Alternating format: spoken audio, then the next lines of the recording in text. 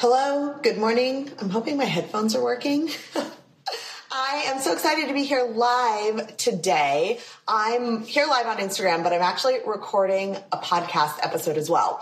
If you are a listener of the Feel Good Family Food podcast, you may have noticed that I've been a little bit off of my podcasting game. So normally my goal is to have a new podcast live every Tuesday, but we've been dealing with a lot here in California. As you've probably heard, tons of fires. Luckily, our house hasn't been affected by that, but it has been affected by power outages. And while we've been navigating all of this and also feeling for other people who are impacted, I've been struggling a little bit to figure out what I wanted to say about family food here on the podcast. And if I'm being totally honest, our eating has looked not ideal lately. In fact, I'll share after this in my stories a picture of our dinner last night, which was mac and cheese, and there were some donuts, and yes, there were some vegetables and fruit, but it's really quite simple stuff. And so with all of that as the background, I've been trying to think, like, what can I share? What can I add to the conversation that's useful for parents who want to feed their family well, but they're struggling with it? They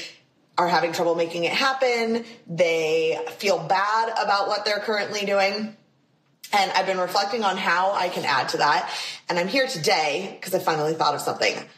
Is anybody else already bombarded with treats for Halloween?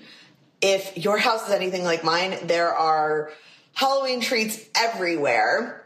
And of course, that has me thinking about what I'm going to do. How am I going to handle all that Halloween candy with my kids? So I have some thoughts on how I'm going to handle it. And I've been thinking a lot about this. And so I'm here to share with you those thoughts in hopes that they are helpful to you. So in today's episode, I want to go through 3 things related to how to handle Halloween candy with your kids. If you're watching on video, you can see I have these one press-on nail left on each hand. They're very spooky, but I'm going to cover 3 things. First, I want to talk a little bit about mindset around candy and how your mindset affects your kids' mindset about candy. This is something I've learned firsthand. The second, I want to talk about some possible strategies and actions that you can take around Halloween candy and your kids. And I'll share in this section what I'm planning to do this year and why I decided to do it. And then finally, I want to talk about a few ideas of what to do with excess Halloween candy so that you can have it out of sight, out of mind if that's a strategy you decide to take. Let's dive in. Hi there, I'm Amy. I'm a mom, a natural food chef, and the host of the Feel Good Family Food podcast. Just like you, I have more to do in a day than could possibly get done. And kids who say their favorite foods are things like gummy bear, pretzel, of course, my cookie, ice cream, yummy. On this podcast, I'm using my 10 years of professional food experience plus real-world nutrition to help real parents more easily feed their families healthy food more often. Stick with me for tips, tricks, and actionable steps to start feeling good about feeding your family. All right, so how to handle all that Halloween candy with your kids. I told you I wanted to cover 3 things: mindset, actions, and then some ideas of what to do with your Halloween candy. And I'm fixing my hair on video because it's out of control. So let's talk about it. The first thing I wanted to dive into is just how does your mindset around candy and its impact affect your kids' mindset around candy and its impacts? And if you had asked me 4 years ago when I had a 1.5-year-old, I would have had very different thoughts around this than I have now. So just know these thoughts have taken me time to get to, and they are mine alone.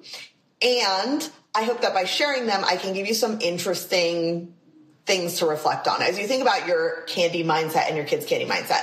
We don't have candy all the time in our house. In fact, we never have it out on the counters, and my kids rarely know that it's there because I choose when they're going to have it. But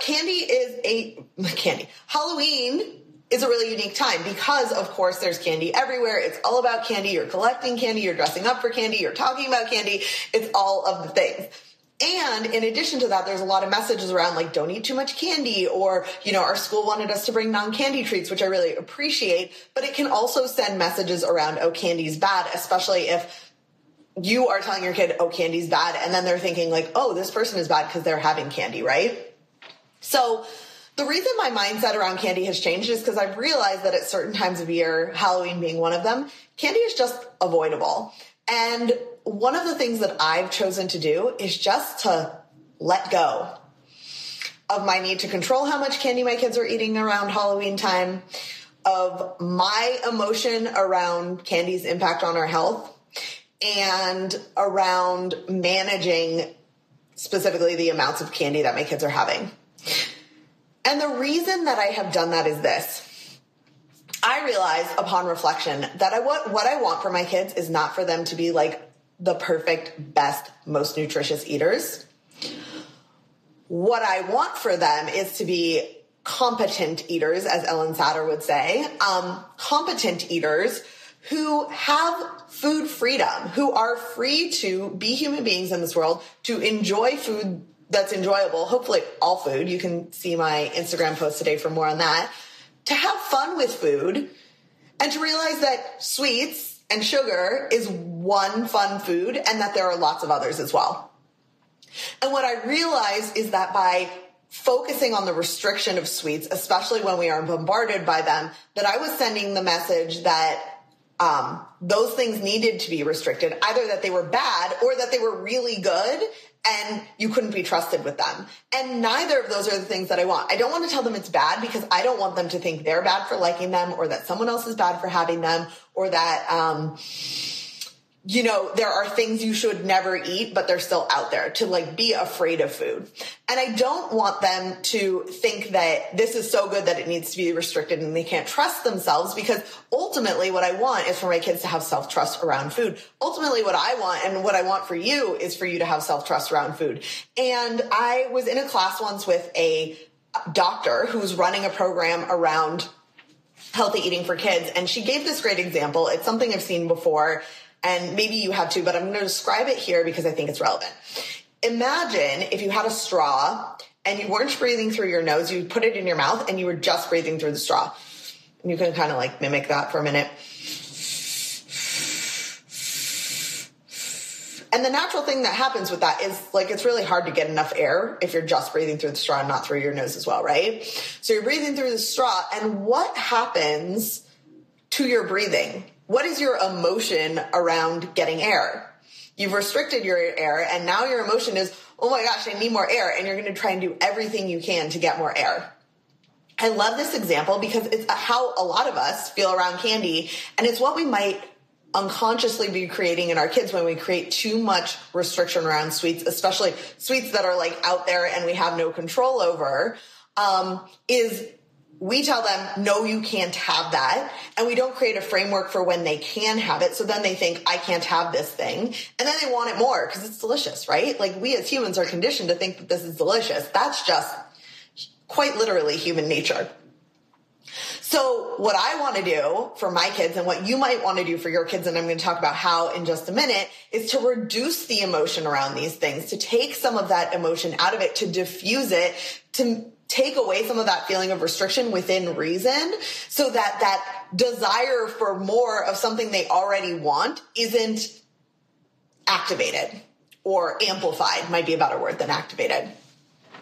So if that sounds interesting to you, if you're interested in moving away from restriction and towards more freedom and ease around sweets, but you're open to the idea that you could include them at all, I'm going to tell you some of the actions that I've learned about that I think can be really useful when it comes to Halloween candy.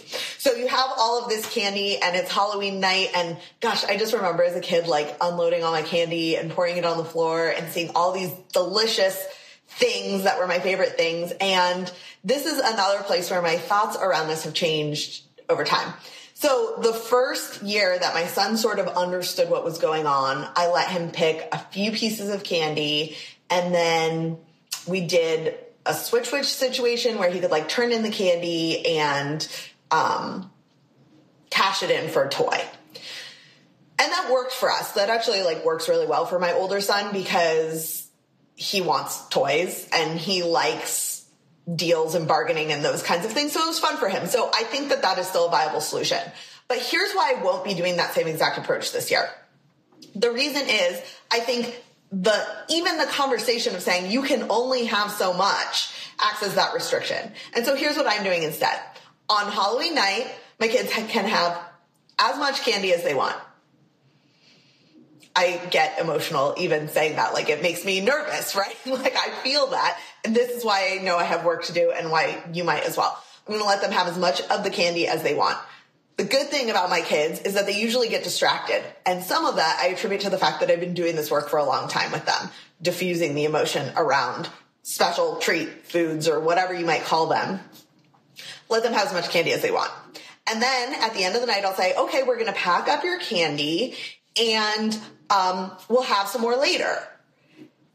And then I'm going to do it. I'm going to make sure that they get some more candy later. And what that often has looked like for us since I've made this switch is offering, putting out some pieces of candy at dinner time and letting them eat that with their meal. And it's usually like a couple of small pieces. And I will keep doing that because I've committed to letting them have more.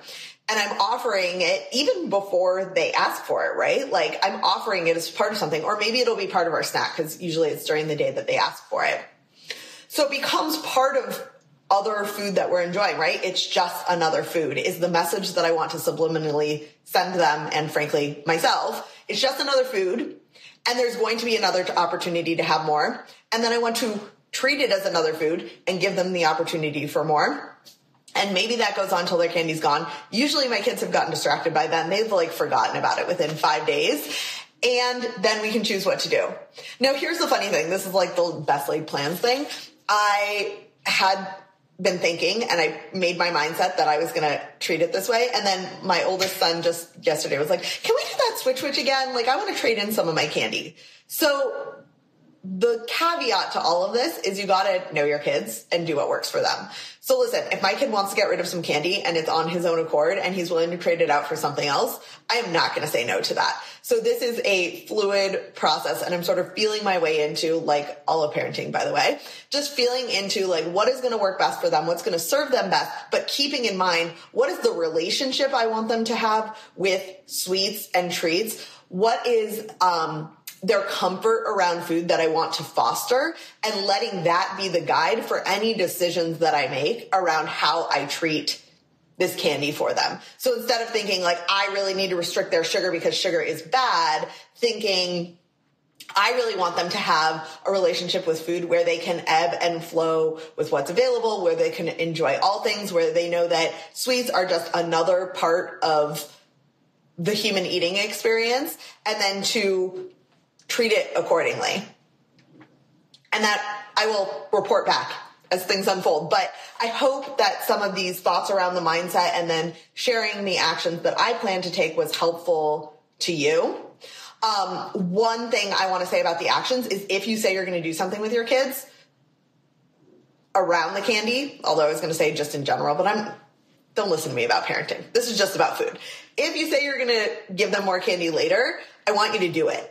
Because the other thing that you want to do is build that trust in you, that when you say, oh, it's not available right now, but with dinner,